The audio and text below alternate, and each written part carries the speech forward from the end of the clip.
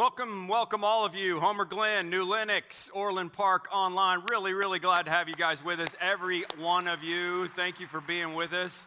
I'm just going to go ahead and, if you haven't seen my post today on social media, I just got to go ahead and say I was playing a joke, okay? The Tooth Fairy, if you follow me on social media. Charlie, the Tooth Fairy was normal, okay? Totally normal. And Charlie's picture with the $50 bill was just a joke. He doesn't even know what it was. And I just had fun with it. And my caption, I said, hashtag I am a liar, hashtag I am Aaron Rodgers. Thank you. Thank you. Thank you. I'm here all week. Thank you. Eat the veal.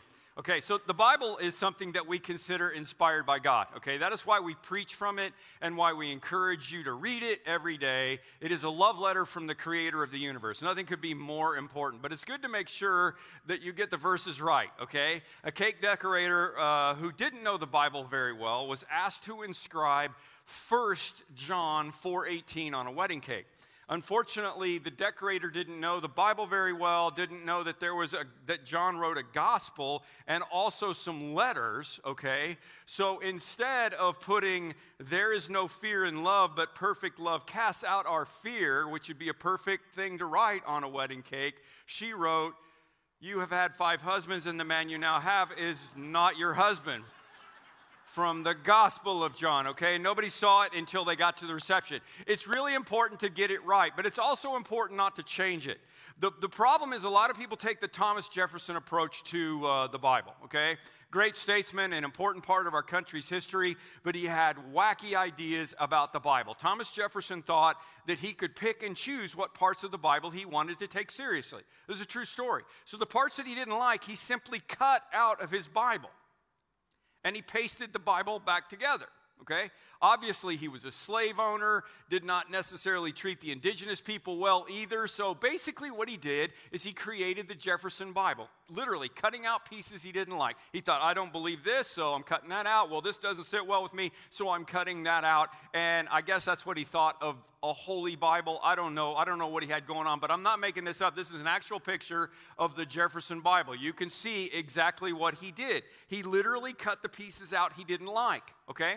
And we've been talking about money management and how to deal with our finances over the last couple of weeks here. And what a lot of people don't realize is that if you took Jefferson's approach and cut out the parts of the Bible that talked about money or possessions or finances, you'd be cutting out a lot of the Bible.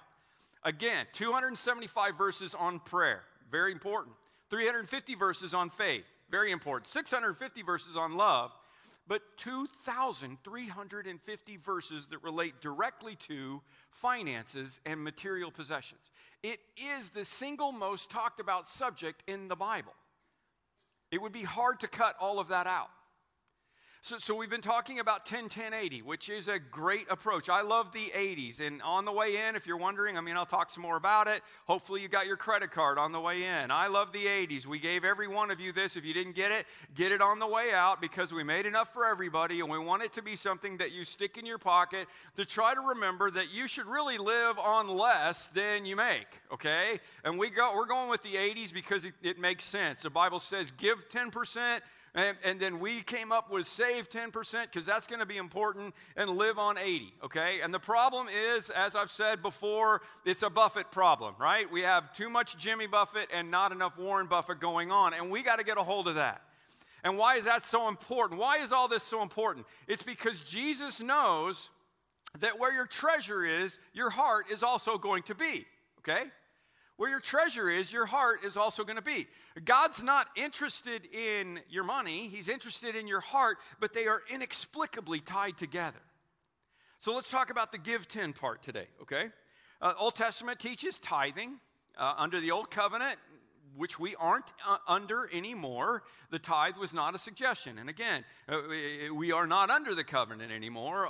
I talk about a lot of things that are not applicable from the Old Covenant, but the principles of them are the same. Like the Sabbath, for example, the principles are the same. All right, don't lie. That was an old covenant, but it's still a good idea with a new covenant. And the tithe was not a suggestion. It was a guideline. Everybody was supposed to give 10% back to God. Leviticus 27:30, a tithe of everything belongs to the Lord. And the importance of giving back to God goes all the way back to the early history of mankind.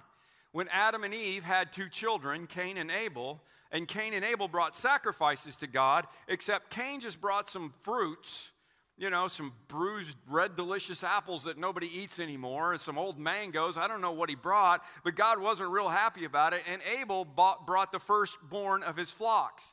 And God was happy. It says, by faith, Abel offered to God a more excellent sacrifice than Cain. And it made Cain so mad, he ended up murdering his brother, okay? So he had other issues as well. But in other words, God is looking for sacrifice when you give.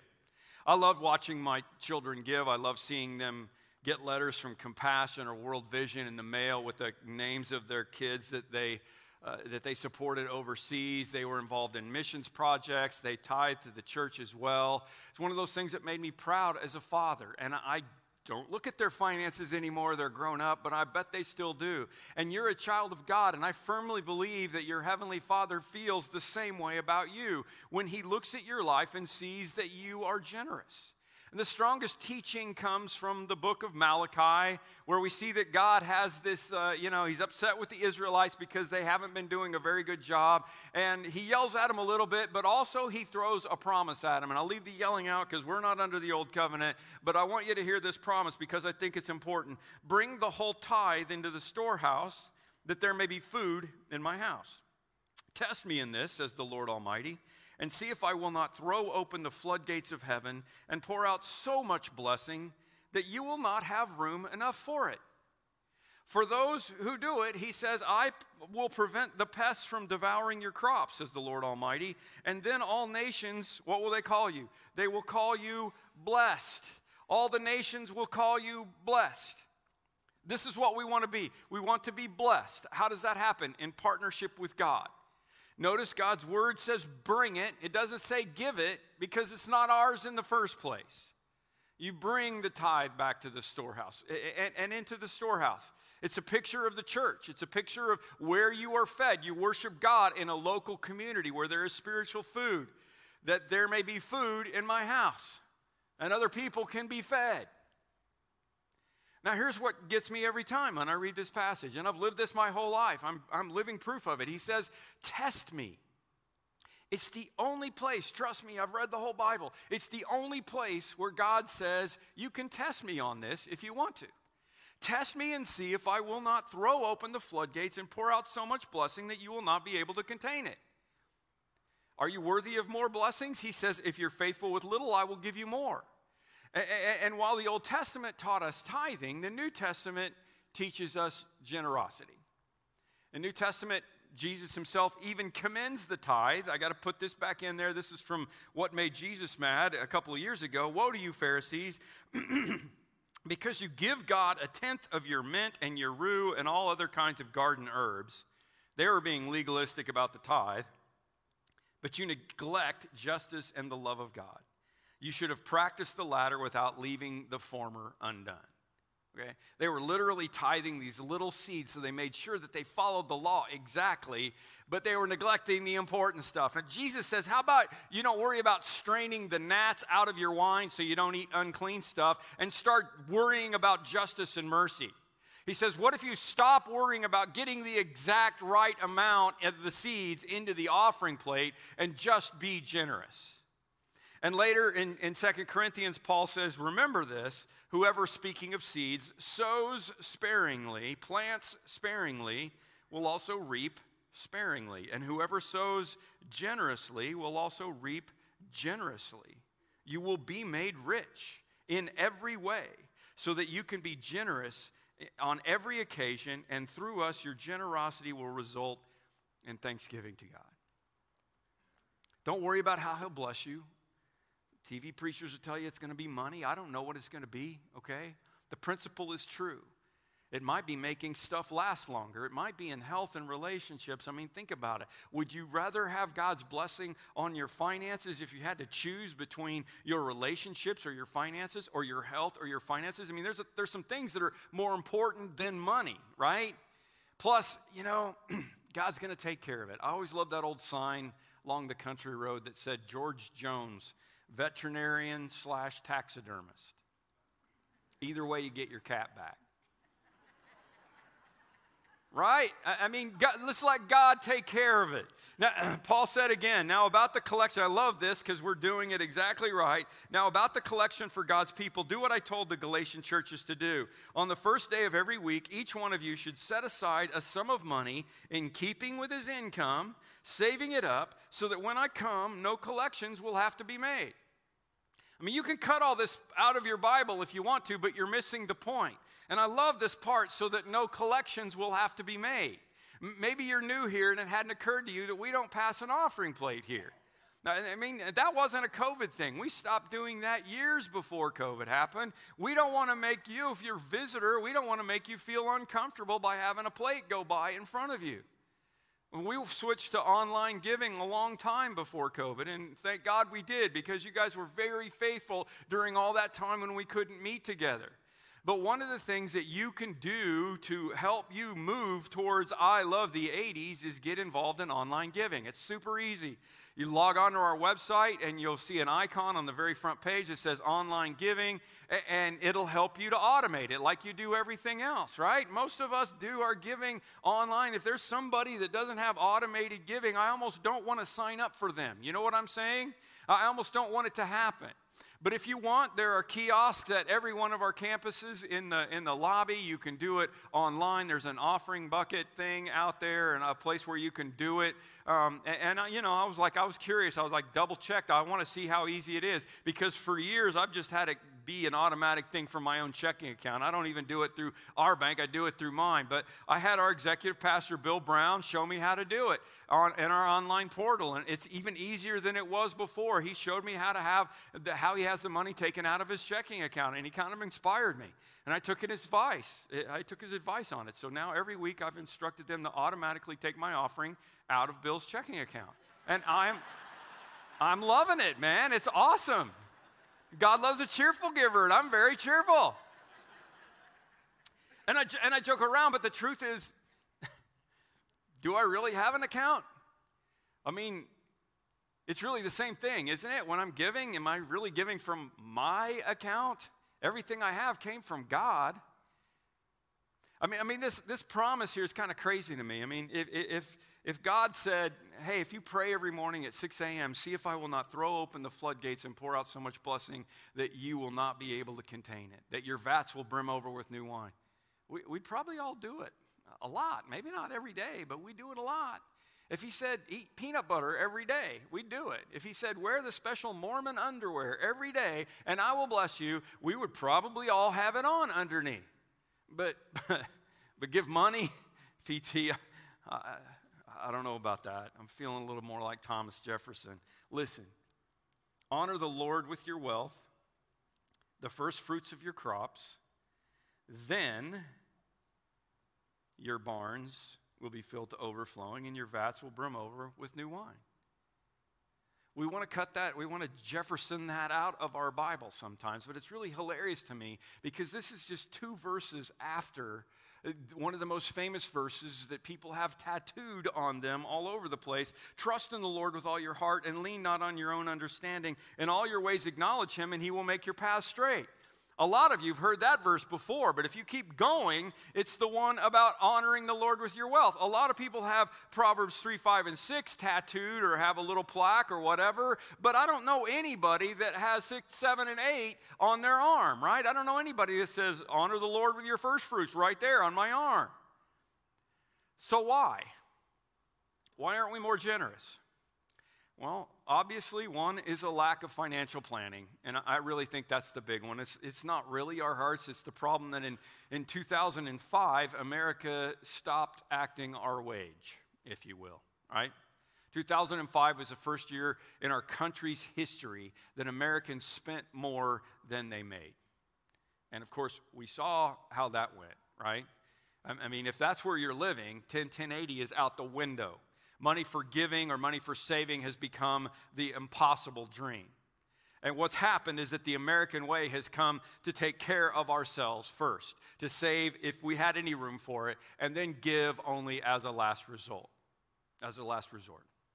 And as with anything in life, if we will get our priorities flipped back around again and love the 80s and do the 10-10-80 and seek first his kingdom and his righteousness, Matthew 6:33, which is also tattooed on a lot of people, then all these things will be added unto you. Another reason we aren't more generous is we're suffocated by debt. I mean, it kind of goes together, but I believe that Christians want to give more to the church. I believe that they want to practice generosity, but for most, it's the stifling stranglehold of debt. Personal debt restricts our ability to give generously. And I've actually never believed that more strongly than I do today. I believe debt is the number one obstacle. It's the number one obstacle in fulfilling the Great Commission of Jesus right now. It's debt. It's not where are the workers, it's where's the money. Oh, well, it's all tied up in debt. How much more could the kingdom advance if Christians didn't have so much? And I know some of it's not our fault, okay? I know I'm talking to a wide array. I don't even know where all of you are today. Debt came from unforeseen circumstances or medical emergencies or unexpected divorce or an unplanned pregnancy or whatever. But a lot of it, let's just be real, is our fault. And it's hard to give when you can barely make the minimum payments on your credit card bills. And it's really, tithing is out of the question when your mortgage adjustable rate changes to the real number and all of a sudden you don't have the money to pay for it. This is why the wisest man in the world said the borrower is a servant to the lender. And I just want to tell you, it's where a lot of people live. If you're in debt, you've got to set a strategy. I've said this every week. You got to have a plan for getting out of debt. But I want to encourage you to include the Lord in your plans. If you're a believer, I want to encourage you to include the Lord first in your plans. Some would say, well, that's ludicrous. By giving to the Lord's work, I'm making my financial situation worse. And I would say, I don't know who your God is, but that's not the God I know. Because if God owns the cattle on 1,000 hills and he's the one who spoke the universe into existence, it's not a challenge for him to expedite your debt reduction strategy if he knows that you want to honor him. And if you need help, we want to help you. Financial Peace to 65649. We want to help. We're going to have Financial Peace University classes in January. We've got people that will help you. We want to help you, okay? Don't try to do this on your own. We have resources for you. We want to make it easy for you. But if I can be honest, in my life, the reason I don't do better at my generosity probably comes down to a lack of faith. We can make our list of reasons why we don't give, but if we aren't taking some baby steps to moving closer towards giving by percentage and we're holding back and surrender to God, it comes back to one simple question. It's faith. And here's the question that you have to ask yourself. Do I believe that 90 cents plus God will go farther than 100 cents and me? It's the life of C that I talk about a lot. I won't write it up for you this time, but basically A to B. B is retirement. B is your goals. It's your, fidelity path that they're trying to get you to the right place, or one of those ads on TV where it's like, I want to be at this place someday. That's B. And what I've learned is that if you invite God into the equation, B changes completely, and God wants to take you to C. He wants to take you to a place that's so much immeasurably more than you could ask or imagine. That's what he promises us. So do I trust that when I give my first fruits to God, that he can meet all of my needs, my emotional, my spiritual, my relational needs, and make up the difference in my bank account? Yeah, I do. And while it may feel that I'm telling you that God wants your money, again, it's not true. God wants your heart, because where your treasure is, your heart will be also. And this is really important. These are the words of Jesus, and this is the order. This does not say where your heart is, your treasure will be. I mean, that's also true, right? If you have kids, right? I mean, and even I was thinking about it this week, I used to know what was going on in the Mokina school system, and I used to know what was going on in the Lincoln Way school system when my kids were there, because my heart was there, and my treasure was there also in taxes, and I wanted to know what was going on. And then my kids went to college. They went to Wheaton College and Belmont College and Biola University. And while my treasure was there, my heart was there, and my treasure was there. But you know what? My heart's not there anymore. And when they send me fundraiser letters, I throw them in the trash. Because I gave them enough money already. Can I get an amen? Okay? It just doesn't go together anymore. And my point is, maybe when we give our treasure, not maybe, it's what Jesus said. When we give our treasure, our heart follows it. It's not when our heart is there, maybe our treasure will follow along. Sometimes we have to take the first step. And let me be clear on this. If you've never given your heart to Jesus, that's what he wants. If you've never said, I want to belong to the Lord, then do that today in your heart right now. Say, I want to belong to the Lord. I want you to have my heart. And then allow him to make the changes, whatever they might need to be. But you're going to have to trust him.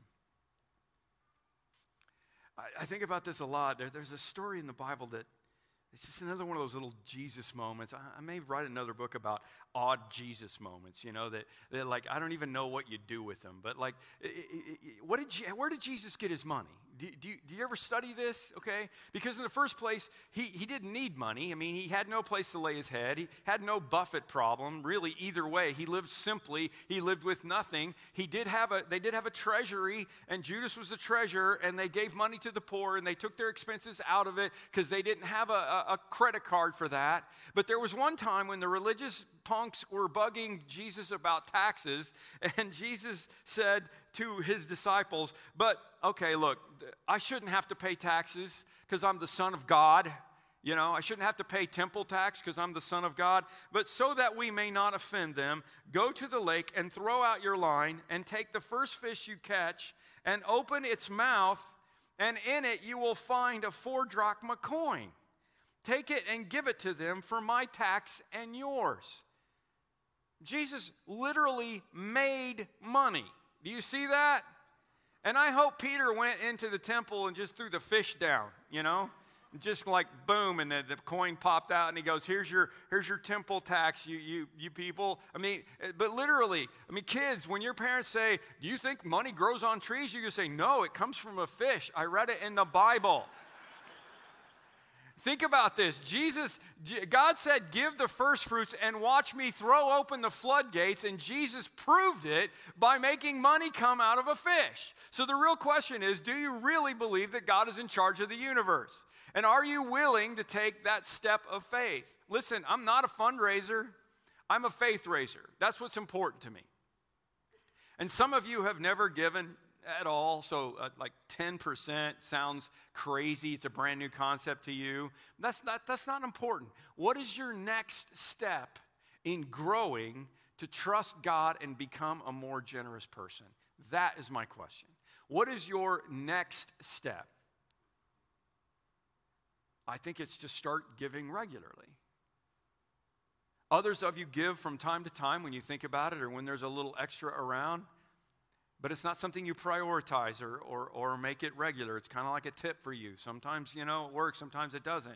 Others may be regular tithers, okay, and have been faithfully and regularly for a long time. But if we're truthful, 10% really doesn't stretch us much anymore. What about you?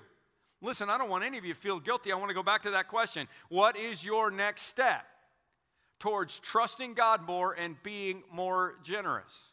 God wants us to give out of a sense of gratitude for what he's done and a desire to pay it forward by investing in his kingdom and his church to reach others with the gospel, to let them know that they are loved by the Father. So I don't know where you stand on this path of generosity that I just described, but here's some suggestions on how to take the next step of faith, okay? For some of you, it will be give a first-time gift. If you have never given to the work of Jesus through his local church, make a decision that today you're going to give for the first time. That's a huge step, and that will honor God. And my goal out of this is to hear that we have a ton of new givers. Doesn't matter how much, just to have a ton of people who said, you know what, God, I haven't been doing this, and I'm going to do this. Maybe a step for you is to become a regular percentage giver. If you've been giving but the frequency's not really there, then sign up on online giving and decide that you're going to give more than Starbucks, okay? Figure out how much you spend at Starbucks and go, you know what, I'm going to give God more than Starbucks. And when you nail Starbucks down, either by stopping Starbucks or by giving more, then you work up to a next goal. And you work up to, maybe I'm going to work on my cable bill. Or some of you spend more at Starbucks than you do your cable bill. So whatever works for you, I understand, okay? Maybe you're going to work up to your car payment. Maybe you can work up to your house payment. Maybe you can work up to a tithe at some point, but keep taking a step of faith and set a percentage and make it happen. Take a step, okay? What's your next step in trusting God and becoming more generous? It's not about the amount, it's about the step, okay? Maybe the next thing for you is to become a real sacrificial giver. Some of us have been giving on autopilot and not really thought too much beyond all of that in worship and sacrifice, and it's time for us to pray through what is a real sacrificial gift. So maybe it's give a first-time gift, maybe it's become a regular percentage giver, maybe it's become a sacrificial giver. Again or for the first time, whatever. And I want to encourage you, just try it for 3 months. I used to have cards for people to do and stuff. I just want to, this is between you and God. We're doing great in the finance department here. We act our wage at this church. We spend less than we take in. So whatever happens, we figure it out. Could we do more? Absolutely. But we're not in some kind of a financial campaign. I'm in a faith campaign for you. Believe me. And let me reiterate the first fruits idea. Okay? You set it up first. You do that first. For those of you who are married or in a relationship, how would it feel if at Christmas you came down, you and your significant other, you walked in and you threw down an unwrapped junky gift on their lap and said, "Here you go." How do you think they would like that? Put yourself on the other side. What if your spouse or whatever came down and said, "Hey, here's your gift. I wanted to get you something real nice, but after I bought everything I wanted, this is all I could afford. It's better than nothing. I'll see what's left over next time I get paid, and maybe I can get you something again." How does that feel, right? The principle of first fruits is about relationship priority and is a way of reminding ourselves who comes first in our lives and where our blessings come from. They don't come from us, they come from Him. And that, again, is why I'm giving you this credit card, all right? I'm giving you this credit card so that every time you are tempted, and I don't know what you're going to do with Amazon, that's your own problem. Every time you're tempted to pull out the credit card and make a purchase, I want you to keep this right up on the front, okay? Driver's license, credit, I love the 80s credit card, my staff swipe in, and of course Costco. God bless us, okay? Here we go. So every time I open up my wallet, whatever I'm doing, there it is, okay? I see, oh yeah, I love the 80s. Wait a minute. Am I trusting God? Am I generous? Is whatever I'm going to pull out of here to do whatever I'm going to do with it making me trust God and be generous or not? And what am I going to do about it? Because it's not your account anyway. Remember that. My favorite story on this is the woman at the airport bought, you've heard me tell this, you've been around here, but it's so perfect. She bought a book and a pack of cookies to spend time while she waited for her plane, right? She's deep into her book, and suddenly she realizes that there's a young man sitting next to her who is stretching out his hand with no concern whatsoever and taking a cookie from her cookie bag. And she kind of looks at him, and she goes back to her book, and she takes a cookie. And they go back and forth on this, for a little while, and she keeps taking a cookie, and he keeps taking a cookie, and it gets down, and there's one cookie left, and she wonders what he's going to do. And he just smiles at her, and he reaches over, and he takes the cookie, and he breaks it in half, and he gives her half of it. And she grabbed her stuff, and she got off, and she steamed all the way to her flight. And she boarded the plane, and she took her seat, and she took her book out of her bag and was totally surprised to find her pack of cookies sitting in there. because she'd been eating his cookies all along. Okay? Isn't that great? So my question is, do you really believe that? And in keeping with I Love the 80s, I made a video of skydiving when we were doing a financial campaign called Daring Faith a few years ago. It's just perfect on this subject. Here you go. Would you stand with me? I'm going to close this out. I just got to say again, it was really cold. It makes me cold to watch that. It was 39 degrees. That was in March, and it was the first jump of the season. I made it look like it wasn't that bad, but it was. Look, you guys, whatever it is God's asking you to do, take a step. Are you trusting in Him, and are you being generous? And this is what I'm going to use for our benediction today. It's from 1 Chronicles 29, where David says, "Praise be to you, O Lord, God of our father Israel. Yours, O Lord, is the greatness and the power and the glory and the majesty and the splendor. For everything in heaven and earth is yours. Yours, O Lord, is the kingdom. You are exalted as head over all. Wealth and honor come from you. You are the ruler of all things. In your hands are strength and power to exalt and give strength to all. Now, our God, we give you thanks and praise your glorious name." Amen. Be blessed, everybody. Have a great week.